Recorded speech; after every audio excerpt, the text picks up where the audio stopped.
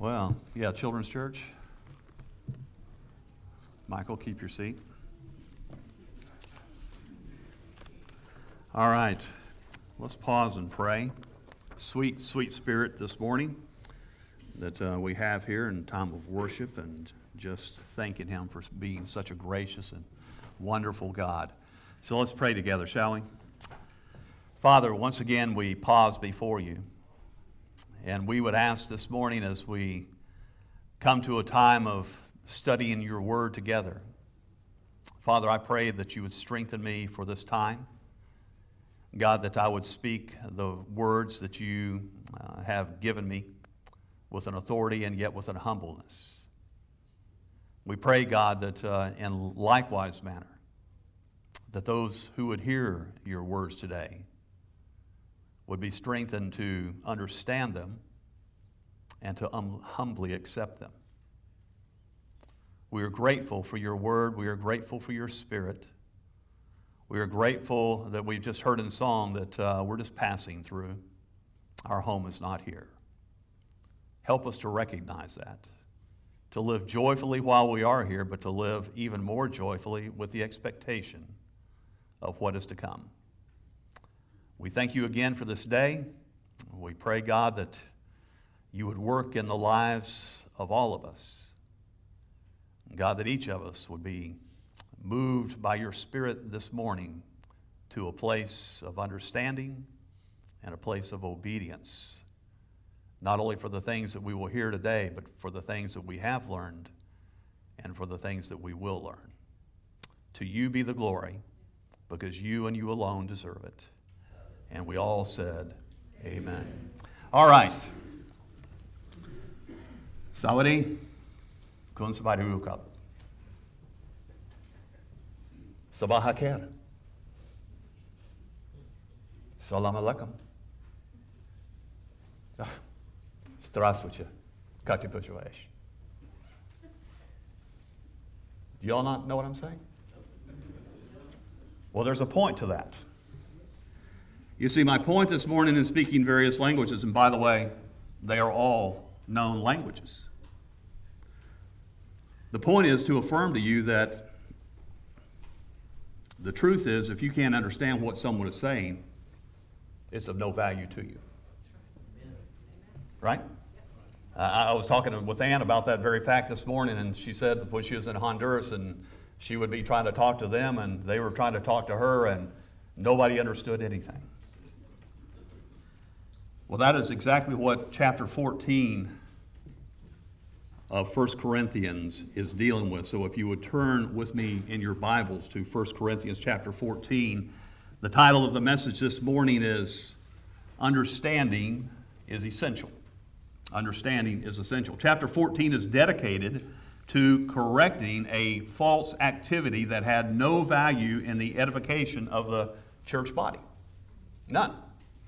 The chapter teaches that the gift of prophecy is superior to speaking in tongues, both legitimate tongues as well as illegitimate tongues. And we'll discuss both of those as we go through the message today. But our points this morning are these. Paul exhorts the church, number one, to pursue understanding. Number two, to avoid the unprofitable. And number three is to worship with understanding. Pursue understanding, avoid the unprofitable, and worship with understanding. Those three things. Now, let me also reiterate that as we study the Scriptures this morning, that the number one rule to studying Scripture is always this: context, right? And as Jeff Adams would say, the second rule is very much like the first rule, and that second rule is context. And the third rule is also very much like the first and second rule, just as important as rule number one and rule number two. Rule number three is also, you guessed it, context.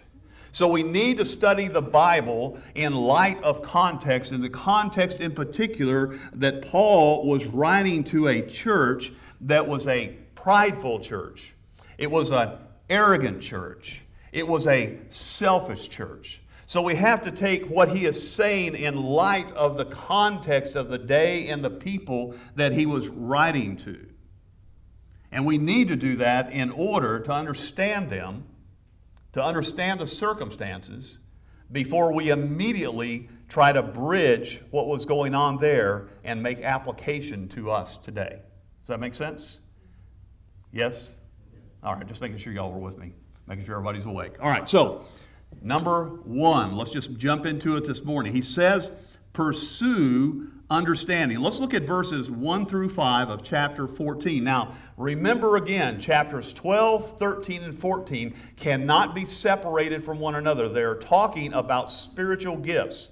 Laying out what spiritual gifts are. You remember that spiritual gifts are, in 13, are to be pursued in love. That's what we'll talk about in a moment. And then there's a correction of one of the main problems that was going on inside of the church, and that was wanting the showy, flashy gifts. And 14 deals with one of those gifts that was a problem that the people were misusing.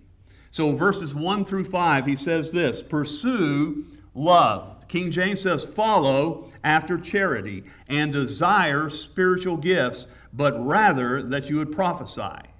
For he that speaketh in an unknown tongue speaketh not unto men, but unto God.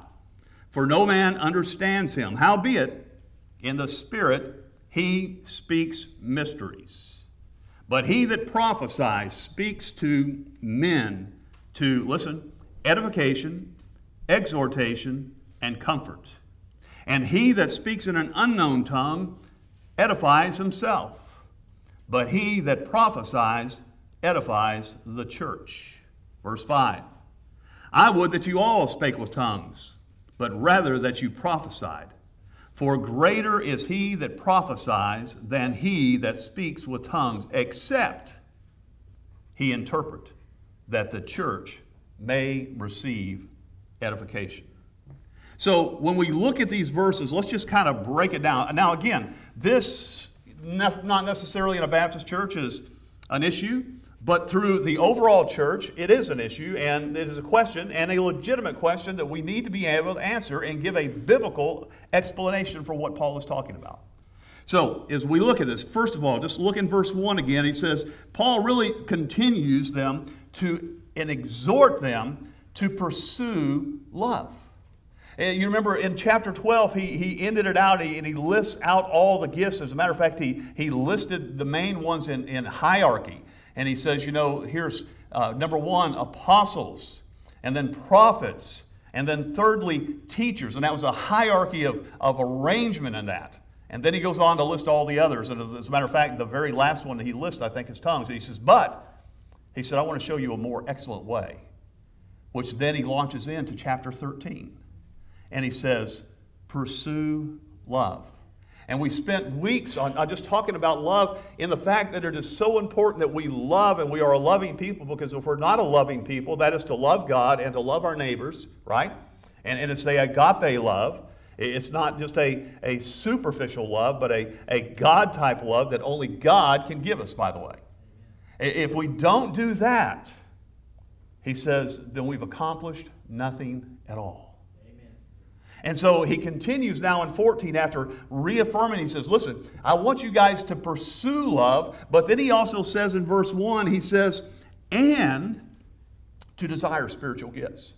So really, love and spiritual gifts go hand in glove. There is a necessity within the body of Christ that each of us would use our spiritual gifts. And as we've learned and will continue to learn through the next several weeks, that our spiritual gifts are to be used to edify, to exhort, and to comfort the rest of the body of Christ. And I would say this morning, dear sister, singing this morning, that really, we don't find that the gift of singing is in the Bible, but what we do find is that the gift of exhortation is in the Bible, and that song is exhorting us to hang on, because there is a heaven and there is a loving God waiting to welcome us home. Amen. Great example of exhortation. But Paul says, I want you to desire spiritual gifts. Not only do I want you to be a loving people who pursue love, but I also want you to be a people that will go after spiritual gifts. Now, I can say this, and I'll say this in love, right? And I want you to receive it in love. Listen, if you are a part of the body of Westside Baptist Church, you need to be using your spiritual gifts for the edification of the rest of the members here. Amen. That is a given. And failure to do that is rebellion. Amen. And you may say, well, Jim, I don't know where to start. Just start somewhere. That's right. Just start somewhere. Whatever's in your hand, pick it up and run with it. You know? And by, as you're obedient, God will make sure that He shows you where your gift is at. And I will tell you this, the gifts are like snowflakes. Each and every one of them are individual. And they're displayed in different ways. Thank you, Jesus. Right? But he says that we're to pursue prophecy. Spiritual gifts executed in love are essential for the health and the spiritual growth of any church. I will say this, as we grow in the use of spiritual gifts at Westside Baptist Church, I guarantee you will see spiritual growth within the body of Christ, and through spiritual growth, you will also see numerical growth. Yes. But spiritual growth is what we're after primarily.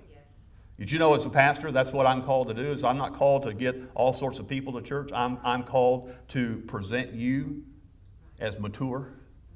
That's my job. But I'm also to do the work of an evangelist, to go out and tell people about Jesus. Amen. And by the way, so is yours. That's right. Amen. Right? So he says, but we should especially desire prophecy. Now let me go back over and explain again what prophecy is. Prophecy, in the strictest sense of the word, is a Spirit-given ability to effectively explain or proclaim and explain the Word of God. Amen. That's what prophecy is, in the strictest sense of the word. It is, again, I was telling you about context. So at the time that this letter was written, there was new revelation being given. So a prophet in that day, or somebody with a gift of prophecy during that day, may actually be giving new revelation. By the way, that's exactly what Paul was doing when he spoke and wrote to the church at Corinth. He was giving revelation that they did not have up until this point. And now the gift of prophecy, if we're going to say that that gift is still being exercised today, we would say that it is simply this. It is proclaiming the Word of God without any new revelation. Just simply explaining what God says. Amen. You guys tracking over here? Come on. All right, just making sure. Well, I'm getting plenty of north-souths. We see this side over here is feeling a little more Baptistic today. This side over here is feeling a little more Presbyterian. But we're all in agreement that that's what the case is. Listen, let me say what prophecy is not. You can throw this out today because there's a lot of misconceptions over prophecy. Prophecy is not at this time looking at somebody, and it would be terrible if somebody were to come up to me and say, hey, this time next year, you're going to be in the pulpit and you're going to die. Well, I would look at him and say, okay. Maybe so, maybe no. But what happens when it doesn't happen? Or what happens when somebody says, the Lord told me that this time next year you will have a baby. Well, how do you know? Well, God told me. Well, really? I don't think so. Because then what happens when you don't have a baby? Calls in question what's really going on there. So understand the difference between what biblical prophecy is and counterfeit prophecy is. So again, the strictest sense of the word, prophecy is this: proclaiming what the Word of God already says. Now, there may be a day, according to Joel, that it says in the tribulation period time frame that there are going to be your sons and daughters will prophesy. I don't know how they'll be doing that because we're not there yet. But it may just simply be proclaiming the Word of God, because that's a whole different age, because the church is gone. The church age is over. Whole different age. I don't want to go down that road. We'll be here for a while.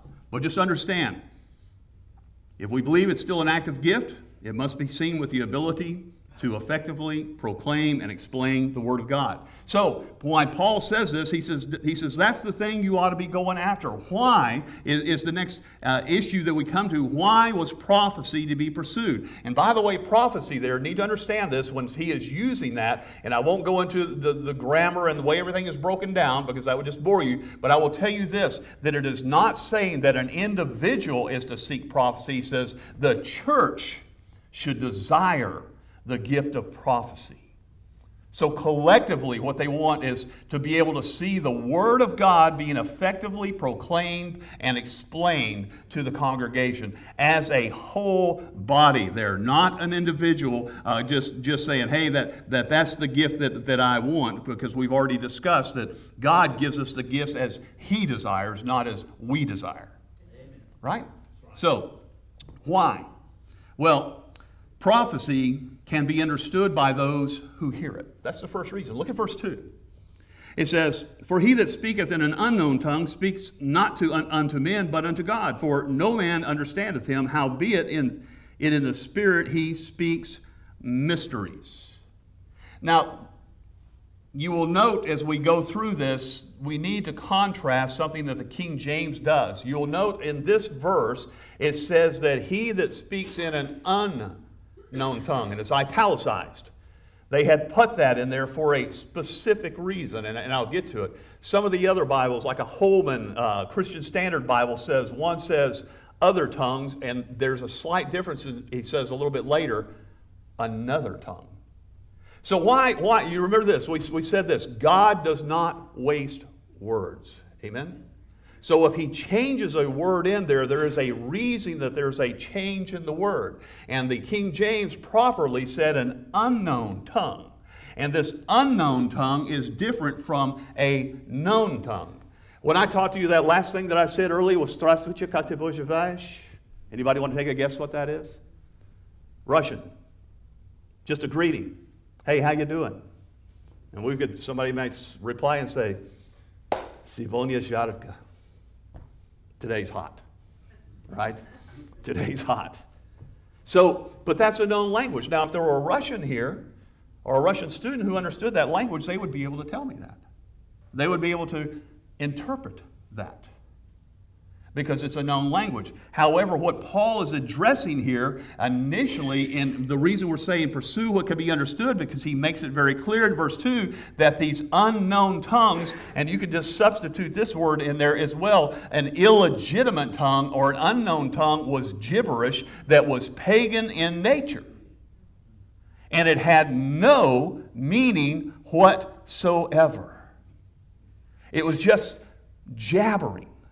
Now, that was not uncommon for the Corinthian church, because they came out of a pagan society who used to do that very thing. They would get caught up in these pagan rituals, and one of the things that they would do is they would build themselves into an almost trance-like state, and they believed that once you finally you got to that perfect point, you began to speak these utterances of ecstasies, and that there was no meaning to it. And they said, listen, what we're doing is we're speaking, in some translations would say, not to God, but to a God. And it says that they are speaking mysteries. In other words, it's absolutely unknown to anyone. Not like the mysteries that Paul says, that once it was a mystery about the Gentiles, but now that mystery is revealed, that the Gentiles were born into the church as well through Jesus Christ. But the mysteries he's speaking of here are unknown. They're unknown to anybody. But what I want you to get across, because it's essential to understand the rest of the message, is that Paul, when he speaks of tongues, we need to understand that he's talking sometimes that there are unknown tongues that make no sense, that they're not a language. They are not a legitimate language. And he says, and sometimes there are tongues that are a legitimate language.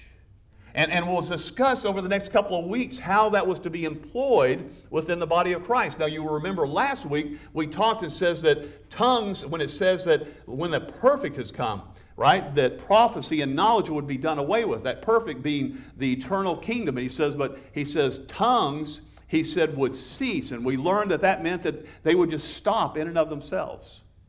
There wasn't an event that was going to transpire that they would quit. They would just stop. They'd just come to an end. So, at the time, though, there were legitimate tongues being spoken, but in the church of Corinth, there was a whole lot of illegitimate tongues being spoken. Amen. In other words, just pagan, just like what they had been doing in their former life before coming to Christ. So, it's important. And it says, what about God? Again, I kind of alluded to it. What about God? Were they speaking to God? Listen, when you pray, it's more beneficial to know what you're praying than it is to not know what you're praying. Now, we'll prove that through this message this morning. Paul makes it very clear. He says you ought to understand what you're saying. We'll close it out this morning with that. You ought to understand what you're praying. You ought to understand what you're singing. You ought to understand what you're doing. God is not a mindless God, and He did not make us mindless as well. Amen. Right? Okay, now, so as he says this, he's reminding them, and I'll remind us this morning that this elaborate form of speaking, working themselves into a frenzy to where they were just speaking in tongues and sometimes passing out. And they believed that that was the highest form of communion with God. Now, you'll remember early as we studied that Paul says you were led away by dumb idols. And those dumb idols were demons. And he's saying you were really led away by demonic activity into this stuff. Listen, there are a lot of churches even today that I don't even think realize they are being led not by the Holy Spirit, but by demonic spirits. It happens. I mean, when you see people fall out on the ground and bark like dogs, I'm going to tell you what, I find nothing in the Bible that says that as being led by the Spirit. Hello? Can I tell you something, too, that as a pastor, it would be so much easier to ignore some of these things. Keep the peace. Don't fight with some brothers and sisters over things like this, but the Word of God is there. The Bible says we must preach the whole counsel of God. Amen. And I love being able to preach through a book because it makes us deal with what is before us. And by the way, did you know there's nothing new under the sun? That what has been said will be said again. The same old things that Satan's done before will be done again. Why? Because they work. Prophecy. Another reason that prophecy is to be pursued is it is pursued for edification, exhortation, and the comfort of those that hear it. Look at verse 3. He says, but he that prophesies speaks unto men to the edification and exhortation and comfort. So when we look at that, just saying, why are we to pursue prophecy? Why are we to look at saying, listen, proclaim and explain the Word of God? Because here's what it does. It edifies. It builds up. It exhorts us. And folks, it comforts us. Man, I would much rather have somebody come to me with the Word of God and that they would sit down with the Word of God and explain the Word of God to me on why there is sickness in the world. I would rather have somebody come to me with the Word of God and explain to me why there is bitterness in the world. I would much rather somebody come to me and explain to me why Jesus Christ is the only way to heaven through the Word of God than to hear somebody gibber on. You see, the Word of God edifies. The Word of God exhorts. And the Word of God comforts. Amen. And that's what someone who prophesies is simply proclaiming God's Word. Make sense? So that's another reason that he says, this is what I want you to do. Now keep in mind, at that time, the sign gift of tongues was still operational, but he's not addressing the legitimate tongues. He's addressing illegitimate tongues. Prophecy builds up, while speaking in tongues builds up the one speaking. Look at verse 4. He that speaks in an unknown tongue edifies himself, but he that prophesieth edifieth the church. You see, that is another reason. He says, pursue that. What? Because, listen, spiritual gifts are to be given for this reason and this reason alone. They are not for self-edification. They are for the edification of the entire body of Christ. Amen. And he makes it very clear here. The one who is speaking in an unknown tongue is not building up the body of Christ. What he is doing, he is building himself up. In other words, he's saying, hey, look how spiritual I am. Look at how God is moving in me. Because he's given no value to the church because he's not telling the church anything. They can't understand what he is saying. Does that make sense? Then he goes on to say, avoid the unprofitable. To avoid the unprofitable. Let me get a drink here, if you don't mind. Thank you, Brother Steve.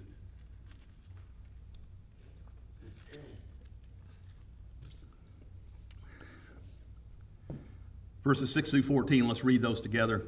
It says, now, brethren, if I come unto you speaking with tongues, though there's a difference. It's not unknown. It says, if I come to you speaking with tongues, what shall I profit you, except I speak to you either by revelation or by knowledge or by prophesying or by doctrine? Asking a question. And even things without life given a sound, whether pipe or harp, except they give a distinction in the sounds, how shall it be known what is piped or harped? For if the trumpet give an uncertain sound, who shall prepare himself to battle? So likewise you, except you utter by the tongue, words easy to be understood, how shall it be known what is spoken?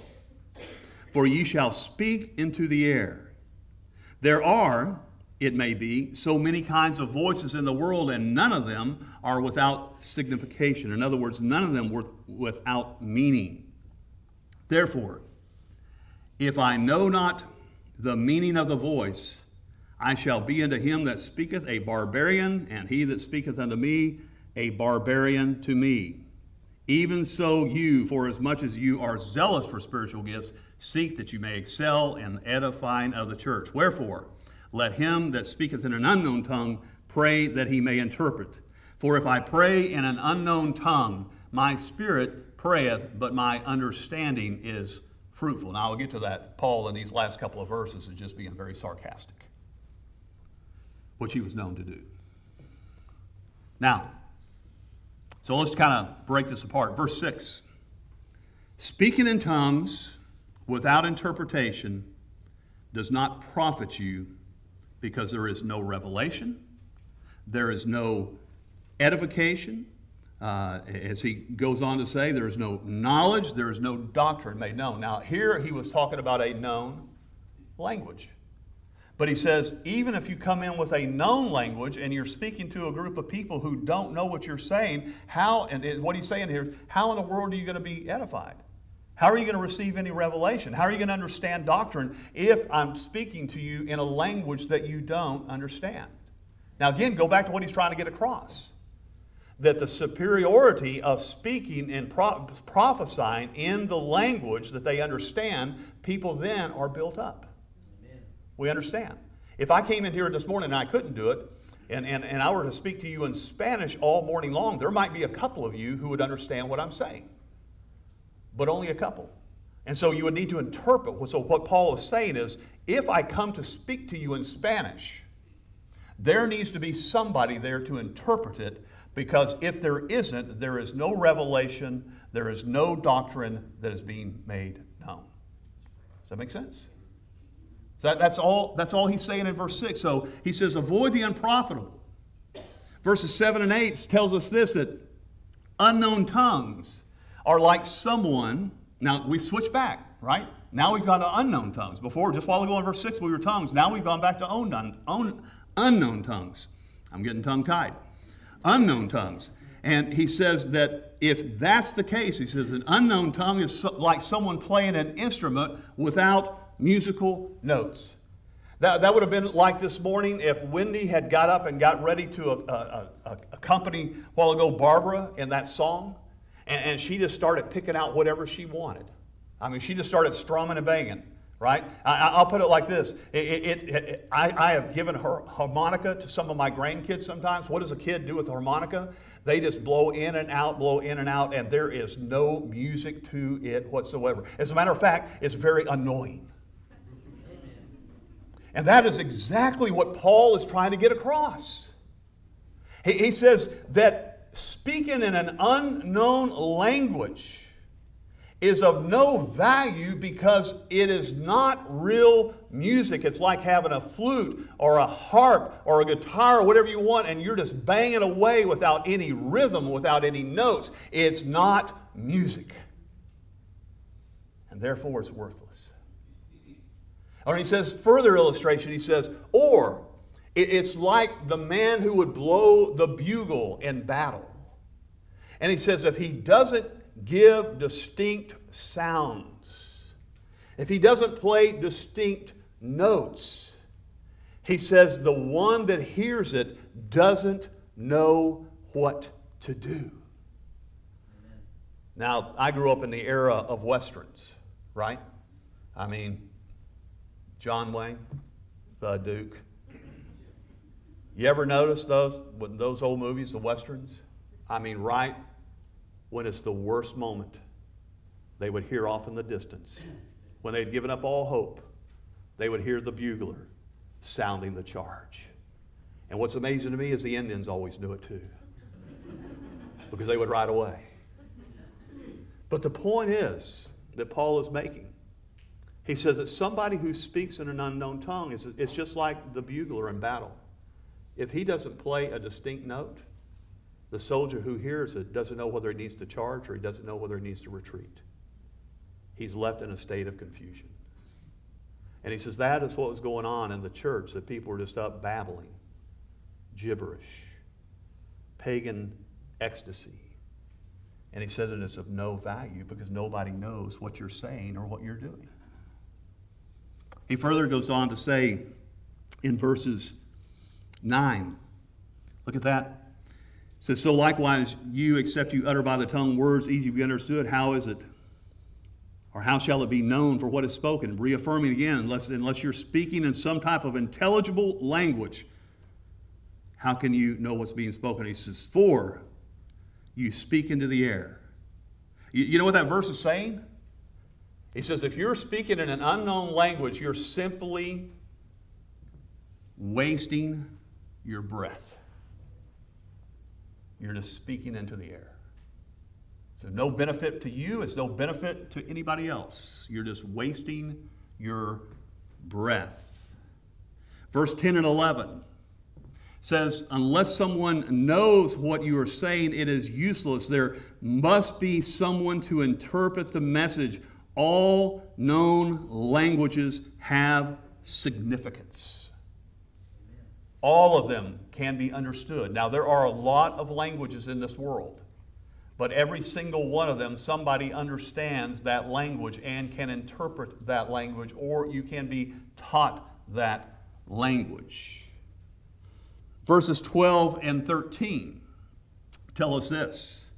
Paul emphasizes the truth with sarcasm. Now, let me back up into verse 10 and 11 again and get a running start at 12 and 13. He says, there are many kinds of voices in the world, and none of them without signification.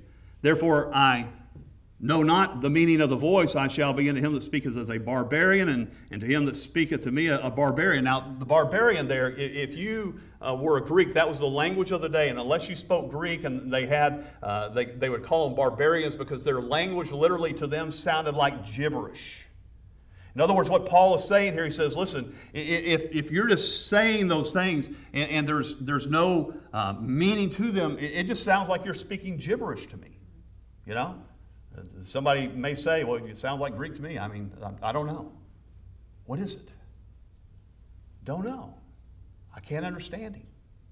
And so that's what he's trying to get across there. Now he kind of swaps over, and you'll note in verse 12, he says, Even so, you, for as much as you are zealous for spiritual gifts, right? He's throwing a little sarcasm in there, and now he says, oh, you Corinthians, you really want the spiritual gifts. I can see that in you, man. You want the spiritual gifts. Now remember, he's chastising them because they're trying to go for the showy gifts. Everybody look at me, and they've lost the purpose. So he says, since you're so zealous for spiritual gifts, seek those that edify the church. In other words, it's a slap and saying, stop seeking those things that are for you and start seeking the things that are good for the body of Christ. And he goes on to say that they needed to pray. Look at verse 13. Wherefore let him that speaketh in an unknown tongue, note, an unknown tongue. Now here's where the sarcasm is dripping. He says, if you're so spiritual, why don't you pray that you can interpret which is only gibberish? Let's see what you come out with. Let's see what comes out then. Because they understood the difference of what he was saying in the wording, right? We got to do a little explaining here, but they understood. He says, why don't you pray? Now listen. I was watching a video on YouTube. Something caught my eye. School of the Prophets, right? Some of you may have heard of them. I don't know. I'd never heard of them, but I wanted to check it out because it says, learn how to be a prophet. I said, well, how do you learn how to be a prophet? I'm interested, you know. Might want a CD. I don't know. Joking. But I tune into this thing. And on stage are a whole bunch of kids. I mean, there are thousands of people in the audience. Probably 50 kids up on. You've got one little girl about 12 years old. And she's up there and she's going on about being a funnel, letting the Holy Spirit fill you, and about speaking in tongues. And I mean, she's doing things like she's talking, and I'm talking to a young little girl. And she's talking and she starts, oh, I'm drunk. Let me tell you something. The Bible never tells you to be drunk. The Bible tells you to be filled with the Holy Spirit. Amen. And so when you hear people saying, hey, I'm drunk in the Spirit, you better go back and read your Bible and quit listening to what everybody else is saying. Amen. Preach it. And then she begins to speak in tongues. Let me just tell you what she said. I wrote it down. Bara Shak Haba Baba. Bara Shak Haba Baba. Can somebody interpret to me what Bara Shak Baba means? And everybody is just like, oh. And then she does a few more things and she's about ready to quit, you know. And the pastor, who needed a thump on the back of the head, looks at her and says, because she's praying that everybody just open their funnels up and be filled with the Spirit so they can all speak in tongues, which is unbiblical, because Paul has already made it clear, do all speak in tongues? No. Because it's a gift that God gives, a legitimate gift.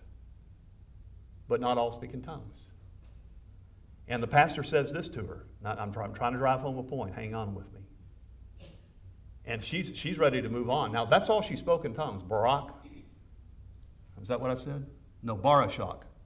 I was fixing to say something else. That was a Freudian slip, they would say. Some of you got that. Barashak Haba Baba. I'll probably get a letter on that. Then the pastor tells her to speak in tongues more. And listen, the look that little girl had on her face was like, what? And then she turned around and she said this, Bariki Shababa. Bariki Shababa. Now let me tell you something. You don't speak in tongues on demand. Amen. Not if I understand what the Bible says. You see, it was a gift. And that God would move on somebody at the time when tongues were still in operation and they would speak in tongues. And then God would give an interpretation of tongues to somebody who had the gift of interpretation. Amen. That's right. Because if there were no interpretation, then it did the church no good, because there was no edification, exhortation, or comfort. Languages are given as a form of communication. Even in the early church, with the first recorded tongues, they were known languages. Would you turn with me very quickly to Acts chapter 2?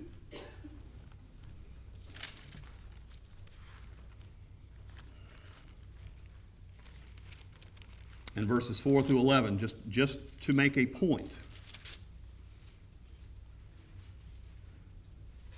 And they were all filled with the Holy Ghost and began to speak with other tongues. No, not an unknown tongue. They all began to speak with other tongues as the Spirit gave them utterance. And they were dwelling at Jerusalem, Jews. Note, that is important as well. We'll talk about that next week. Jews, devout men of every nation under heaven. Jews from every nation under heaven. Now, when this was noised abroad, the multitude came together and were confounded, because that they heard every man, listen, speaking in a language they didn't understand. Is that what the Scripture says? No, it says that they understood them speaking in their native languages. And they were all amazed and marveled, saying one to another, Behold, are not these Galileans, which are not these all which speak Galileans? And how are we, every man in our own language wherein we were born, Parthians and Medes and Elamites and dwellers of Mesopotamia, and the list goes on and on and on. But the fact is, what I want to get across is every single one of them heard what was being spoken in their own language. And God was getting glory. You see, it was a legitimate form of communication. Early attempts in the 1900s of missionaries, when much of the start of the modern tongues movement came out, and I won't go into it in detail today, I'll cover it later, but early 1900s, the use of tongues came back, which had been absent from the church except for periodic little bursts that were usually heretic. So much so that the church at that time said, hey, these are legitimate tongues, and people were speaking in allegedly Chinese and, Spanish and whatnot. And it was so prevalent at that time that those schools quit teaching languages. Now, this is documented. You can go read this in history. You can read it in newspapers, old newspaper articles. They quit teaching their students foreign languages because they were speaking in tongues. And they went on the mission field, and they began to speak in those tongues. And the people they went to looked at them as they were a barbarian, because even though it had the sound of that language, it was not really their language. Even some who supposedly wrote in Chinese, they gave their writings to people who were linguists, and they said, it looks like Chinese script, but it says nothing. Now, I say that because even now, in the church, the charismatic Pentecostal church at the time abandoned the idea that tongues were legitimate to send missionaries on the field just because they were speaking in tongues. And the whole idea of the tongues movement that we see today began to change with that thought. Everybody still love me? Let me reemphasize again, I came from a Pentecostal background. I got the t-shirt, got the hat, and I even got the pen. And you can read into that for what it means. Yeah, I did a little bit of Rikisha ba ba ba myself. It's not hard to do if you got somebody coaching you. But again, my understanding is if it's legit, you don't need somebody coaching you. Amen? All right.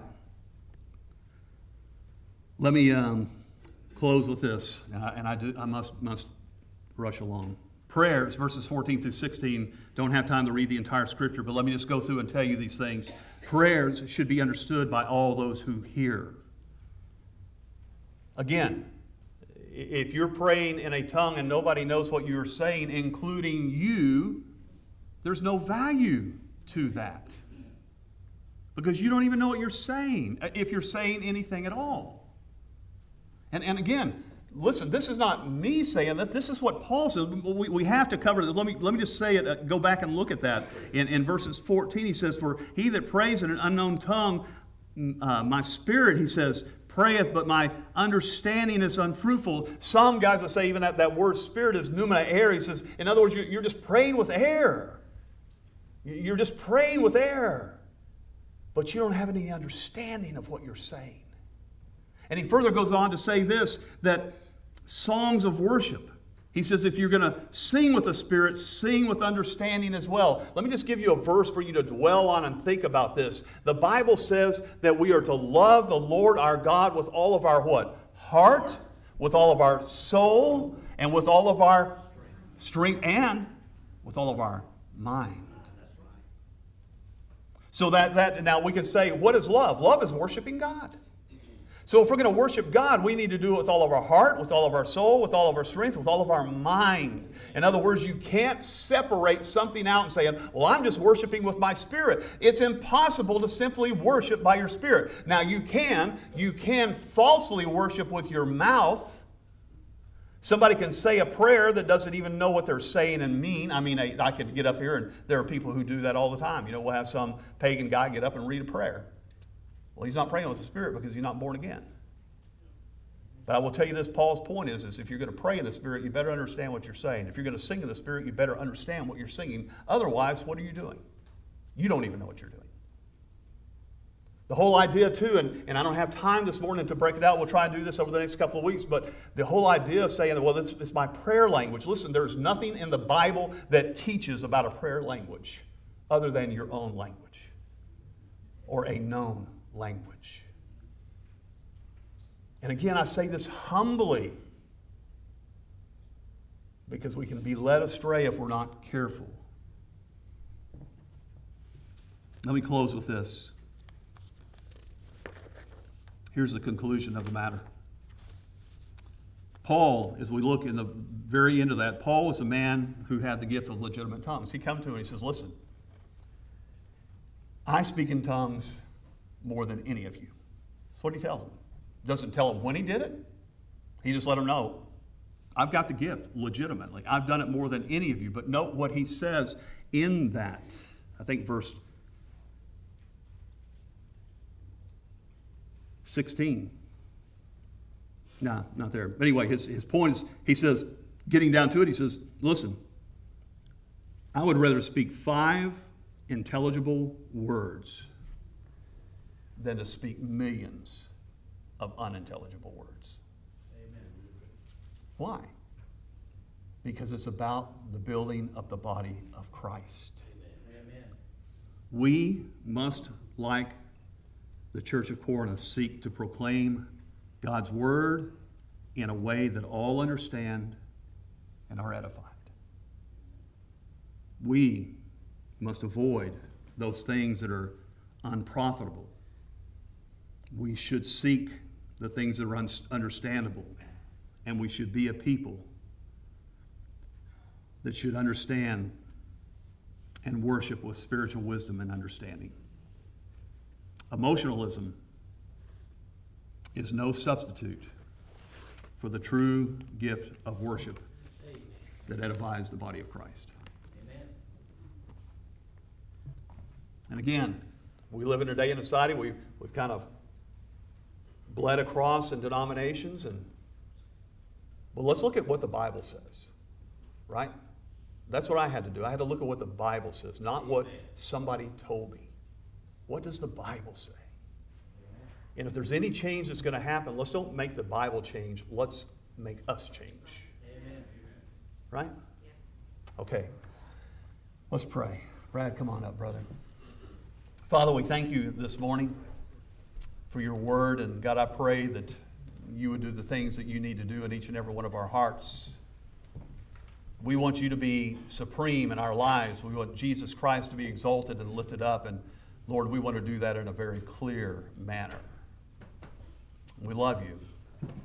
Heads bowed and eyes closed. Let me just say this, folks.